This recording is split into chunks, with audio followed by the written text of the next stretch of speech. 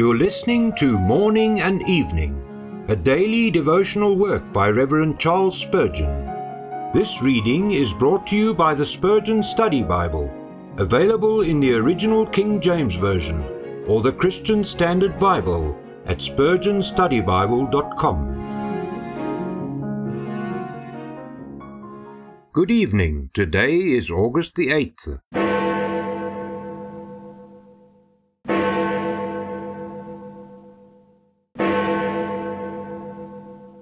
All things are possible to him that believeth. Mark 9 verse 23.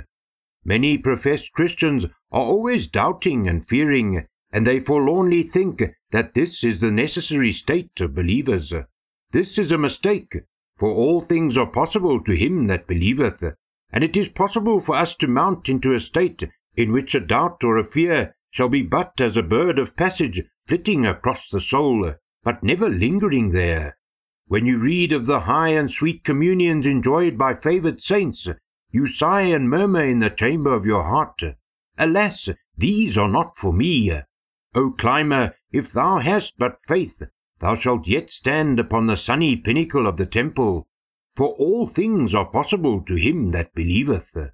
You hear of exploits which holy men have done for Jesus, what they have enjoyed of him, how much they have been like him, how they have been able to endure great persecutions for his sake, and you say, "Ah, as for me, I am but a worm.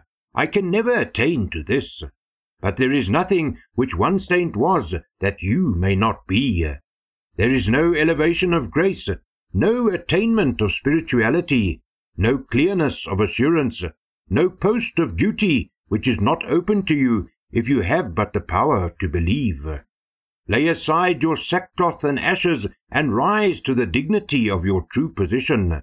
You are little in Israel because you will be so, not because there is any necessity for it. It is not meet that thou shouldst grovel in the dust, O child of a king. Ascend! The golden throne of assurance is waiting for you. The crown of communion with Jesus is ready to bedeck your brow. Wrap yourself in scarlet and fine linen, and fare sumptuously every day.